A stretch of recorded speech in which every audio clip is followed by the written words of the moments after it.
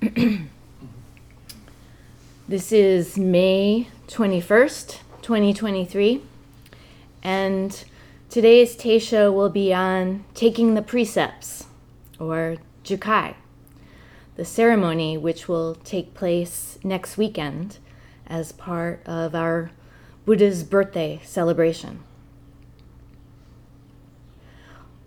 Also known as Vesak, Buddhists around the world traditionally hold this celebration at the first full moon of the ancient lunar month of Vaisakha, which usually falls in May or early June, but our center has always held it during Memorial Day weekend out of convenience for Sangha members, some who travel from afar to attend. Not to mention that the weather is more likely to be in our favor. To briefly review the schedule, this coming Friday, we'll have Temple Night in the Buddha Hall starting at 7 p.m. And this is a period of unstructured sitting and devotions. And with the help of staff and volunteers, the Buddha Hall will be transformed into this beautiful and inspiring space with several altars set up. And then later that same evening at around 9 o'clock, the taking of the precepts ceremony will begin. And participating in this ceremony is a formal way of expressing our commitment to the path of Zen. It's an incredibly moving ceremony in that we do it together, both in the Buddha Hall and on Zoom, to dedicate ourselves to embodying the precepts, integrating them into our everyday lives, and making the vows in unison is so much more impactful than just reading or reciting the precepts on our own. It goes without saying that it's important to give yourself time to sit before the ceremony so that your mind is all the more settled. And as Bodhin Roshi would often encourage us to do, if possible, take a shower beforehand. Perhaps do some cleaning in your home. Anything that is in a tangible way, expressing a genuine commitment to start fresh. For some people, this will be their first time doing the ceremony, while others have done it dozens and dozens of times. It's a wonderful way to hit the reset button on our practice. And at our center, we traditionally do this ceremony of taking the precepts twice per year, during Buddha's birthday and also during our ceremony of gratitude and Thanksgiving traditions. And it's important to recognize that there aren't any preconditions to participate in this ceremony. You need not be a member of the center, nor have even attended a workshop. The ceremony is open to all. And earlier in the afternoon, there's even a children's version of it for participants in our family and youth program. And then, of course, the next day on Saturday, we'll have some fun activities such as storytelling, parade down Arnold Park, games, and a vegetarian potluck. The full schedule is on our website. All right, so for this Teisho, we're going to take a brief look at living the precepts. How do we manifest them in our day-to-day lives, in our ordinary activities? It's worth noting that there are numerous podcasts of past teishos about the precepts from Bodhin Roshi and also John Sensei, some of which offer a very narrow focus from the vantage point of a extended look at a specific example or context, and others offer a wider angle. And we'll barely scratch the surface this morning. Morality, or what it means to do good and avoid harm, is incredibly complex. It can't be understood apart from conditions, timing, place, degrees. So let's start, though, by looking at morality in Zen in general. In all schools of Buddhism, morality is taught as integral. And in Zen, we consider it foundational because of its implications for Zazen. If we do something that causes harm, for example, it's likely because our mind is turbulent in that moment, or obstructed. We're not seeing clearly, but instead through the lens of delusion, kind of like seeing the world through cloudy or scratched up glasses.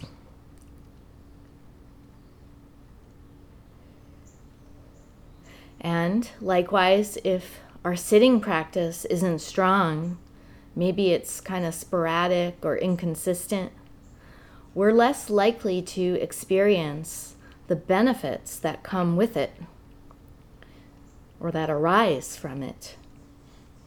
Seeing ourselves in kinship with all beings and things, and acting less out of self-interest and more out of a genuine desire to be of aid to others. Taken together, the 16 precepts, which we'll get to shortly, they represent our true nature in action, living in accord with who we are fundamentally. In other words, how we would conduct ourselves if we were fully enlightened. Full enlightenment takes lifetimes upon lifetimes. So each one of us has a lot of work to do. Working on our mental habit forces, our attachments to ideas and things, our karmic conditioning.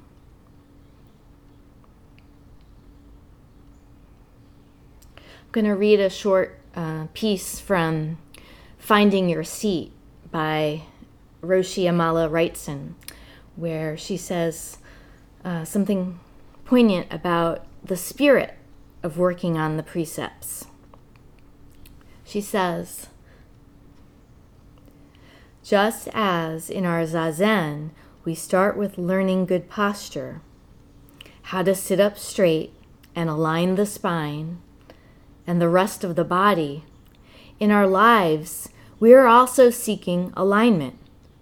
We wish to align with the truth of the universe and to learn how to live harmlessly. Of course, it's not easy to rectify or straighten our mind because we come into this life conditioned in certain ways. So the first step is one of beginning to recognize our errors, whether they're of thinking or speaking or acting.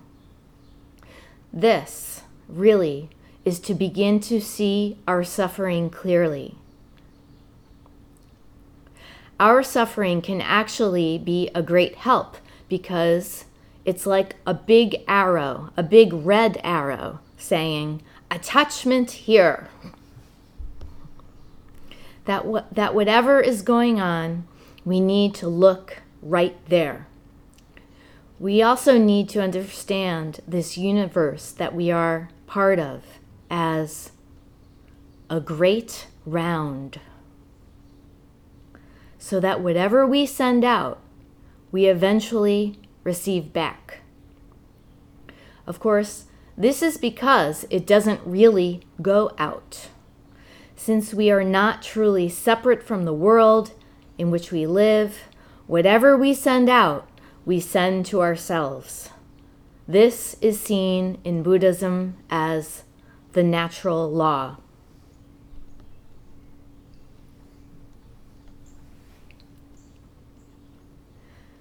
So how do we go about integrating the precepts into our lives?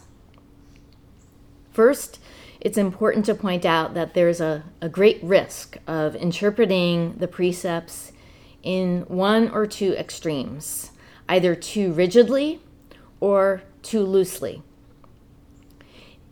If we adopt an overly strict or self-righteous even attitude about our vow to uphold any one or more precepts, we're likely going to get caught up in judging ourselves and others.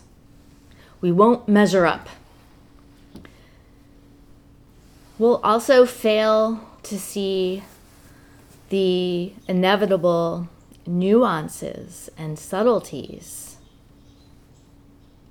the complexity of moral conduct.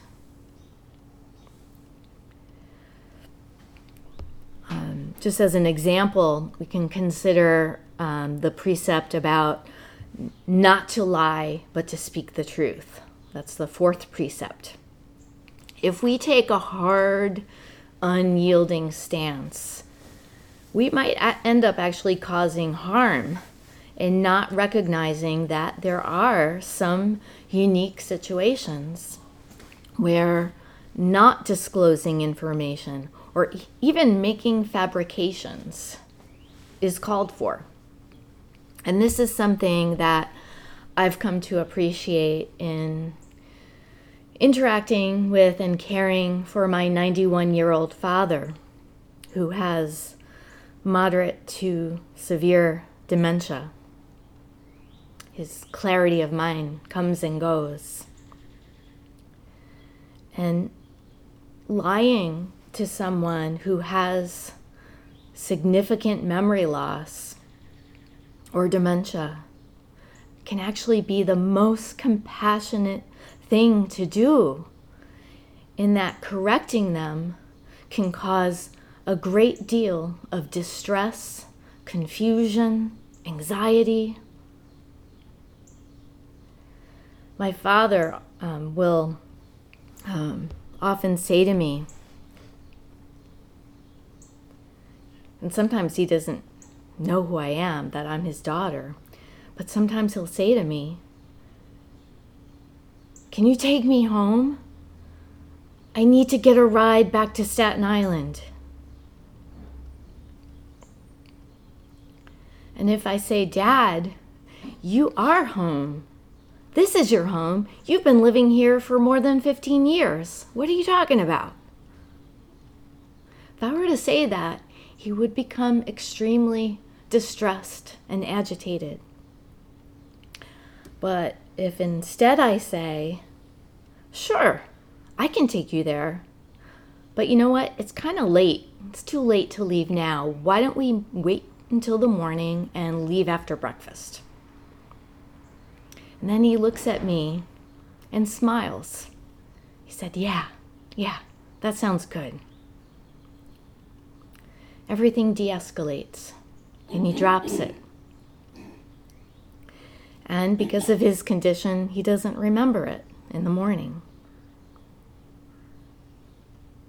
And this lying, which I do all the time, kind of going with the flow, really helps us to connect in that moment. And it helps him to stay calm and relaxed.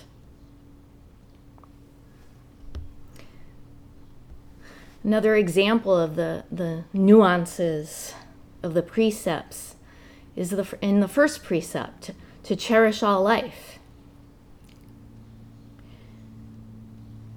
Should we take that literally? If an animal, say, perhaps your pet dog or cat, is seriously injured or in a great deal of pain because of a terminal illness, euthanasia might be the right thing to do to free them from suffering.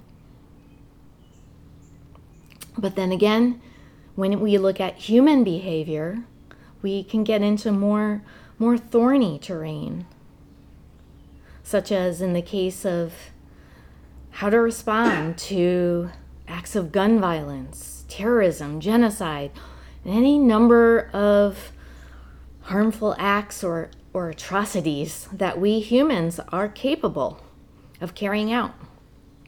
How do we cherish life in those circumstances? There's no one way. There's no formula. Each situation is different. But without having clarity of mind, we run the risk of causing more harm if we respond out of hatred or aversion. So taking the precepts too rigidly is a pitfall, but so is allowing for too much slack.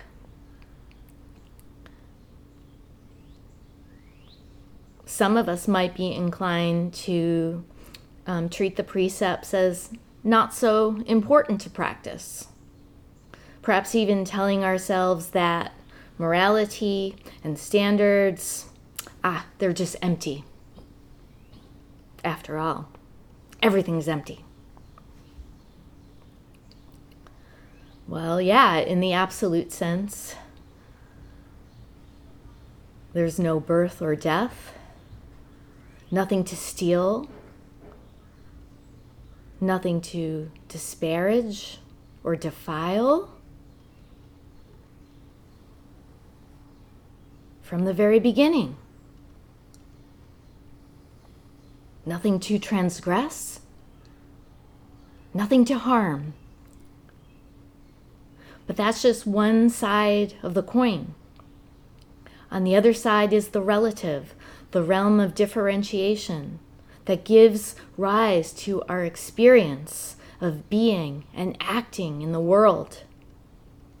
If we overemphasize or cling to the emptiness side, we're failing to see how our thoughts, speech, and actions have consequences for our relationships to others and to the planet.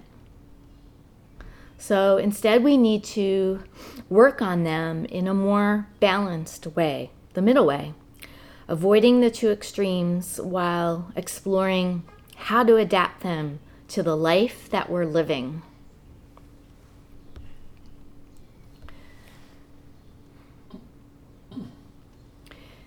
And although we might like to have a how-to manual, there aren't any fixed rules, but they do point us in the direction of living compassionately and harmoniously. And what that looks like in practice is going to vary from person to person and situation to situation. We won't all have the same interpretation of a given precept, and how we understand them in one circumstance might change in another. They're shaped by causes and conditions, just like we are.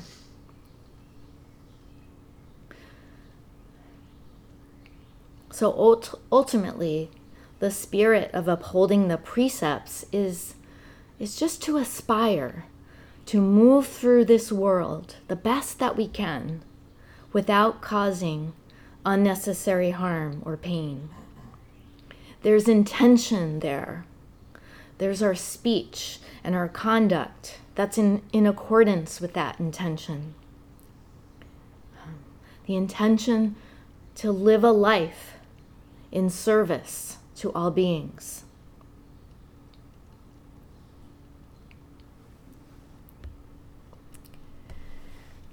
Another complexity, though, is that sometimes we're just not aware that our speech or our conduct causes harm. And an example of this is accidentally misgendering someone. That is not in a malicious kind of way, but due to a slip-up.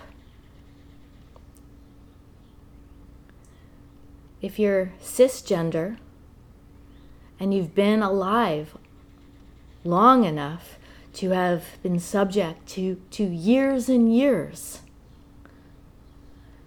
of being socially conditioned to see gender as merely binary and not the spectrum that it actually is, then there's a learning curve there, even with our best intentions. Each one of us has to work with mental constructs that were introduced to us in our formative years and have hardened over time. Not just our ideas about social differences and identities, but the very notion of self and other itself. The notion that they're two and not one.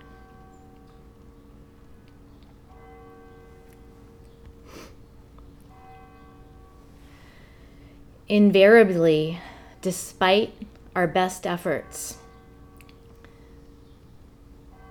we need to make peace with the fact that we're not going to live up to our aspirations. And we will make lots and lots of mistakes, some of which may cause harm to ourselves or others. And noticing and owning up to that harm and making ourselves vulnerable in that way allows us to feel heartfelt remorse, which then we can transform into speech and action. Upholding the precepts just the best that we can. That's all that's required of us. The best that we can helps to deepen our faith in our Buddha nature of ourselves and others, and to loosen the hold of our habit forces. There's another thing I want to point out, and that it's a real misunderstanding to not participate in the taking the precept ceremony just because you think that you're not going to be able to successfully uphold them. And you probably won't. But there is a difference between breaking a precept after having done the ceremony versus not. And from my own experience in doing the ceremony many, many times, you're more likely to be aware of it and to recognize it as an opportunity to renew your efforts. And that's the real spirit of participating in this ceremony, to commit and recommit ourselves to practice, which is an unending journey.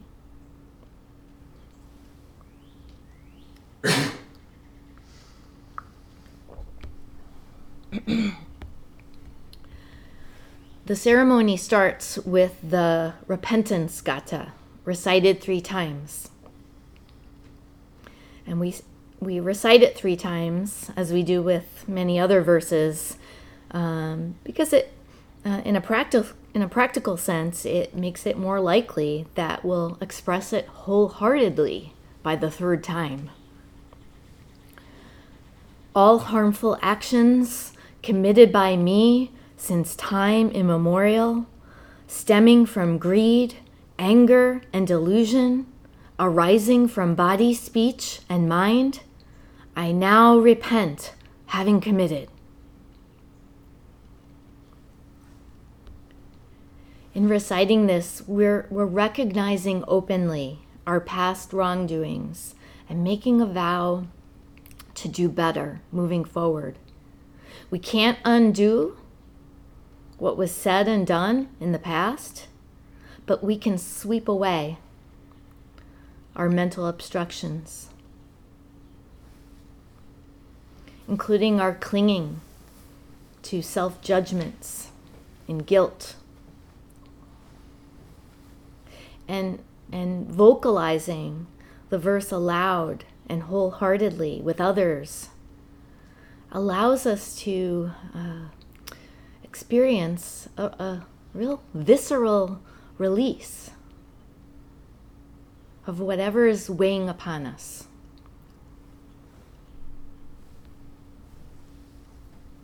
And then we recite the 3 refuges.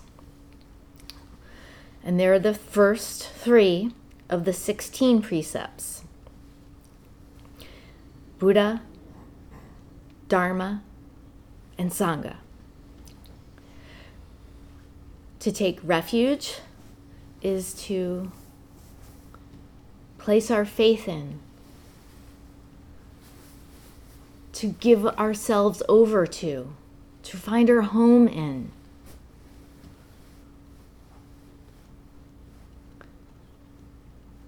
To take refuge in Buddha is to give ourselves over to our Buddha nature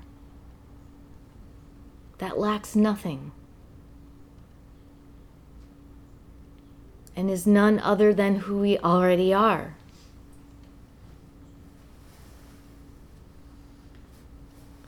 To take refuge in Dharma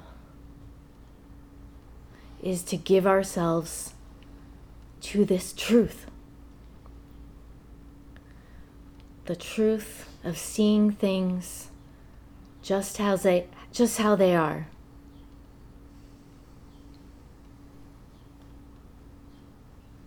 To embody it. And to take refuge in Sangha is to give ourselves to our community, our community of Zen practitioners. And that includes the mutual support that we give and receive just by working on the precepts, doing Zazen, going beyond our differences. And we can also conceive Sangha, of course, in the wider sense of all beings.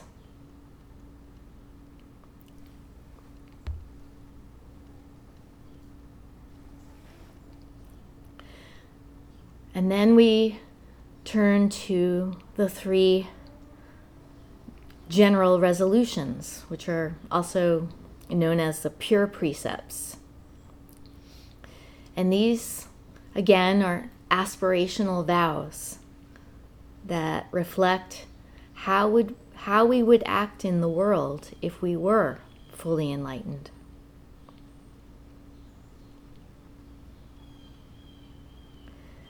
I resolve to do no harm.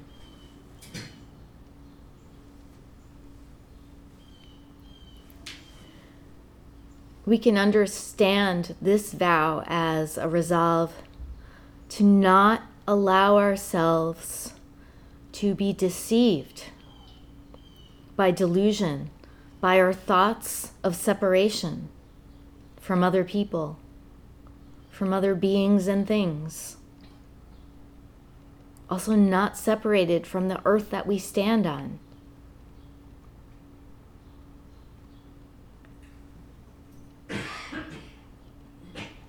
I resolve to do good. In other words, to speak and act without greed, ill will, or anger, without delusive thinking, and instead with openness, kindness, empathy. Again, with the understanding that self and other are not two. And then the third, I resolve to liberate all living beings. To do that is simply to manifest a mind of love and compassion, and to act in ways that respect the interconnection of all life.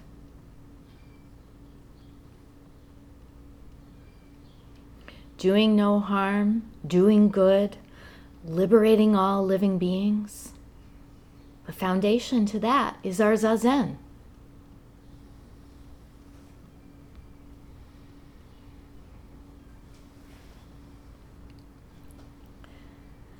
And then there's the 10 cardinal precepts. And while we can look at one individually on its own, we can also see them as overlapping and in relationship. And one of the more obvious examples is if we abuse alcohol, we're likely to not only break the 5th precept about keeping the mind clear, but also other precepts such as not lying, not misusing sexuality, not indulging in anger, and so on, because our judgment becomes clouded and our emotions unstable.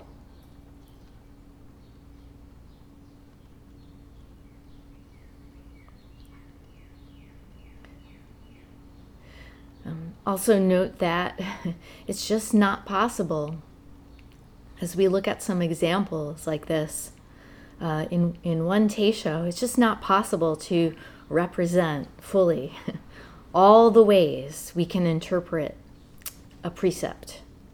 So the best I can offer in the time that we have is just a little glimpse of each one, just from the vantage point of my experience.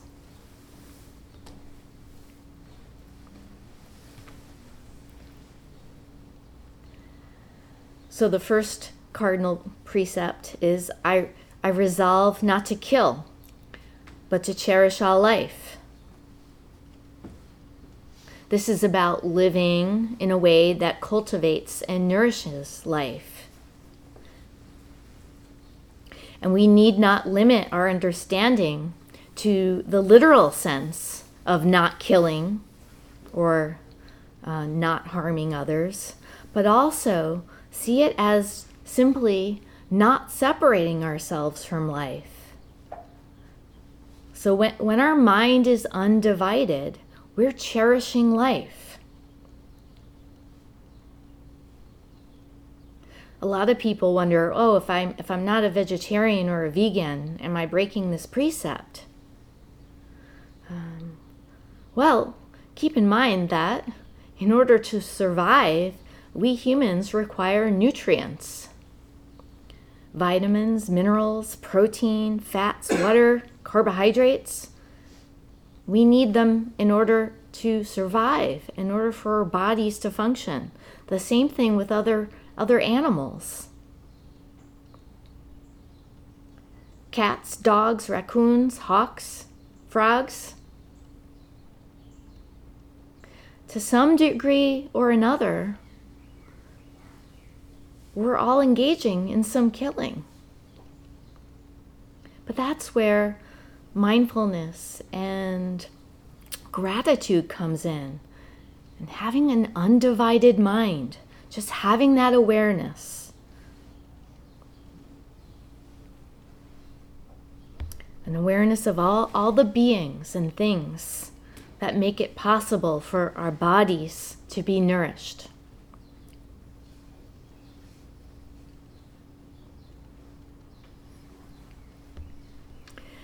And, we can also say the word life isn't limited to people, animals, and plants. Life also includes inanimate things like the care we give to library books, teacups, and cars.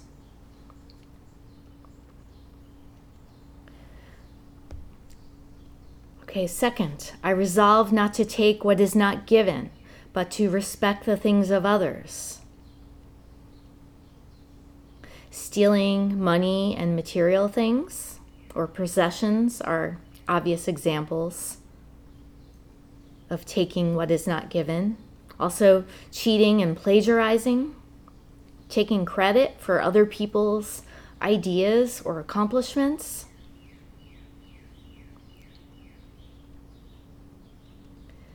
We could also look at the context of avoiding wasting or exploiting the Earth's natural resources. And this can be as simple as not letting a faucet run unnecessarily long, or not leaving the lights on when they don't need to be. Not taking what is not given. Third, I resolve not to misuse sexuality, but to be caring and responsible. This is in part about maintaining honesty and compassion in intimate relationships, being open and faithful in our intentions, and also not taking what is not given.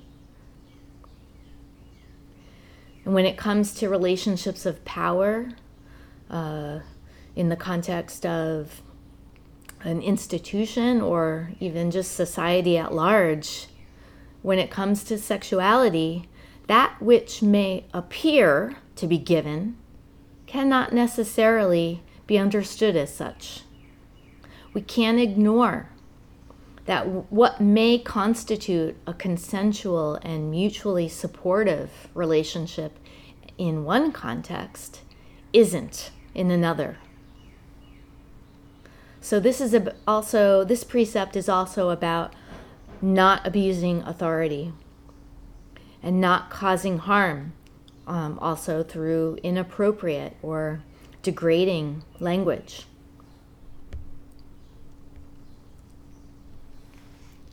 Fourth, I resolve not to lie, but to speak the truth.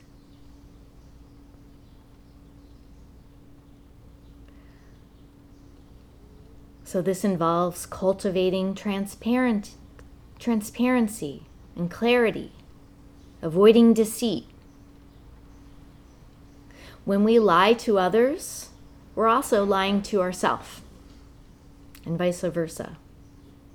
And yet earlier I mentioned there are situations where lying or not fully disclosing something is called for. It might be the most compassionate thing to do.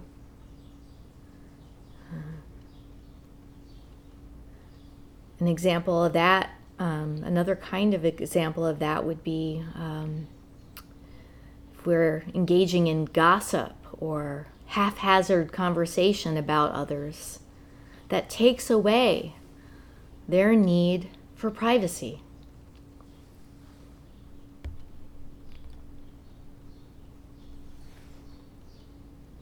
The fifth precept, I resolve not to cause others to abuse alcohol or drugs, nor to do so myself, but to keep the mind clear.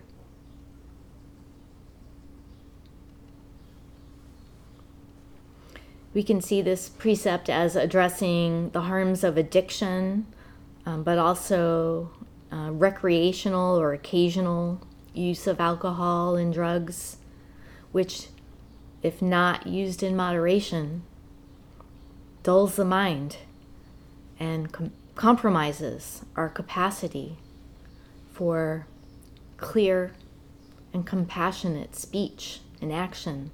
It can also harm our physical bodies and our relationships to others.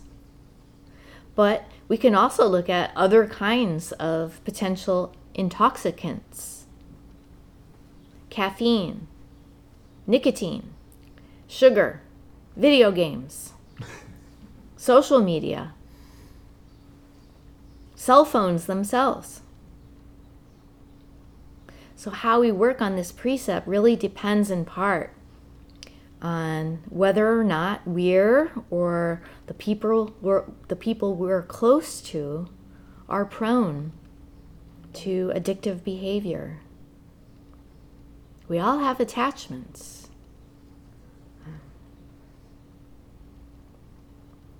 And as for prescribed drugs, that's a whole kind of separate category, because that's between you and your doctor in the context of medicine you need to heal or simply to function on a daily basis. 6th, I resolve not to speak of the faults of others, but to be understanding and sympathetic. So not speaking ill of someone's identity, their personality, or their character. When wrongdoings or mistakes or misunderstandings happen, we need to address what was said or what was done, and not who the person is, fundamentally.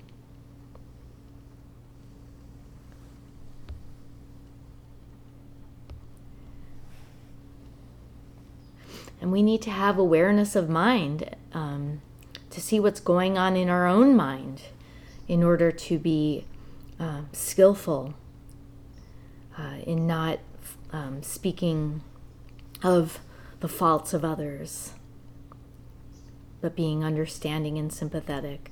So if we see somebody that's acting irritably or impatient or is really distracted, instead of assuming the worst in them,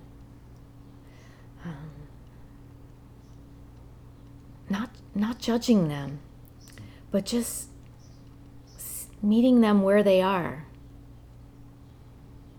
Maybe they had a really bad night's sleep. Or maybe on their way to work, on their drive to work, they almost hit a deer. We don't know.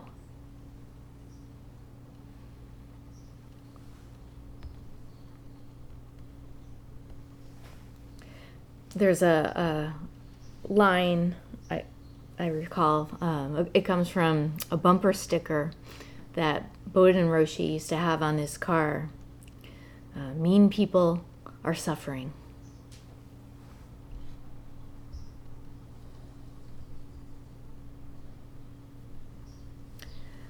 All right, 7. I resolve not to praise myself and disparage others, but to overcome my own shortcomings. Maintaining humility, not seeking personal attention or gain in our relationships and interactions. Working on our own deficiencies, our own flaws, our own biases, which Zazen helps us to become more aware of. It's a lot easier to assign blame to others, to fall back on our strongest opinions, assumptions, than it is to own up to our own mistakes, our own foibles and misunderstandings. Number 8, I resolve not to withhold spiritual or material aid, but to give them freely where needed. This is just freely giving ourselves to whatever's needed. Not clinging to our likes and dislikes, nor our material possessions. Being generous with our attention, with our time, our talents, abilities, and resources to support others and to support the earth we walk on. And attending a sitting itself, just coming to a sitting at the center or on Zoom, is a form of spiritual aid. We all experience our practice being strengthened by sitting with others. 9th, I resolve not to indulge in anger, but to practice forbearance. to restrain ourselves from unhealthy expressions of anger is what this precept is about. I say unhealthy because anger is actually a normal, natural human emotion. There are constructive and unconstructive ways of communicating anger. If we hold on to it, we can see it as a form of lying, of not being honest and authentic. And if we hold on to it, it can lead to passive aggression, which is can be really corrosive to our relationships with others. And fortunately, through practice, we have this opportunity to work on noticing what's going on in our mind, in our emotions, our thoughts, bodily tension as well, and to strive to express anger in a constructive way. Simply saying, you know, I'm feeling angry because fill in the blank, rather than holding on to it until the kettle boils over.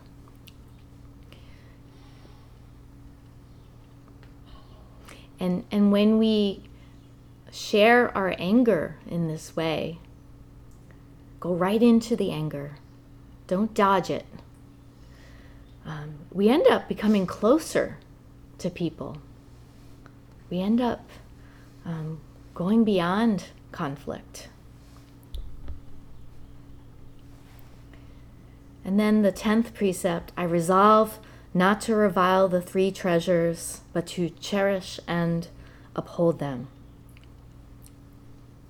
And put simply, we're resolving to respect the Buddha nature in each one of us and do our part in embodying the Dharma and nourishing the Sangha again and again and again.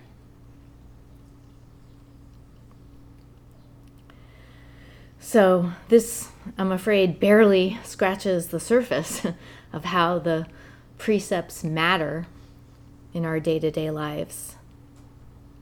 When it comes to morality, there are so many areas of ambiguity that we encounter, but through ongoing practice, we do develop new insights in how to integrate them into our lives. The most important takeaway is to recognize that the precepts support our sitting practice, and our sitting practice supports our precepts work. They're one and the same. And it's through practicing, through sitting faithfully, that we come to see life as one whole.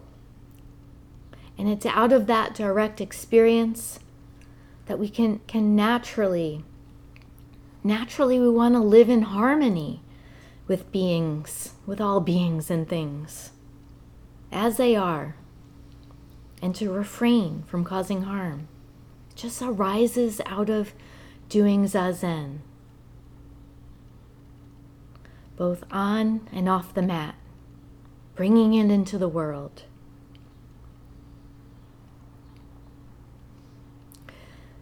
As Zen Master Dogen wrote, when we do Zazen, what precept is not observed? What merit is not actualized?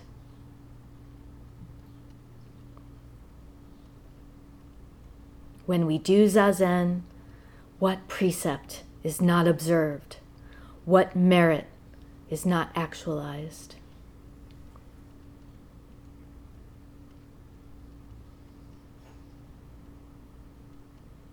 We'll stop here and recite the 4 vows.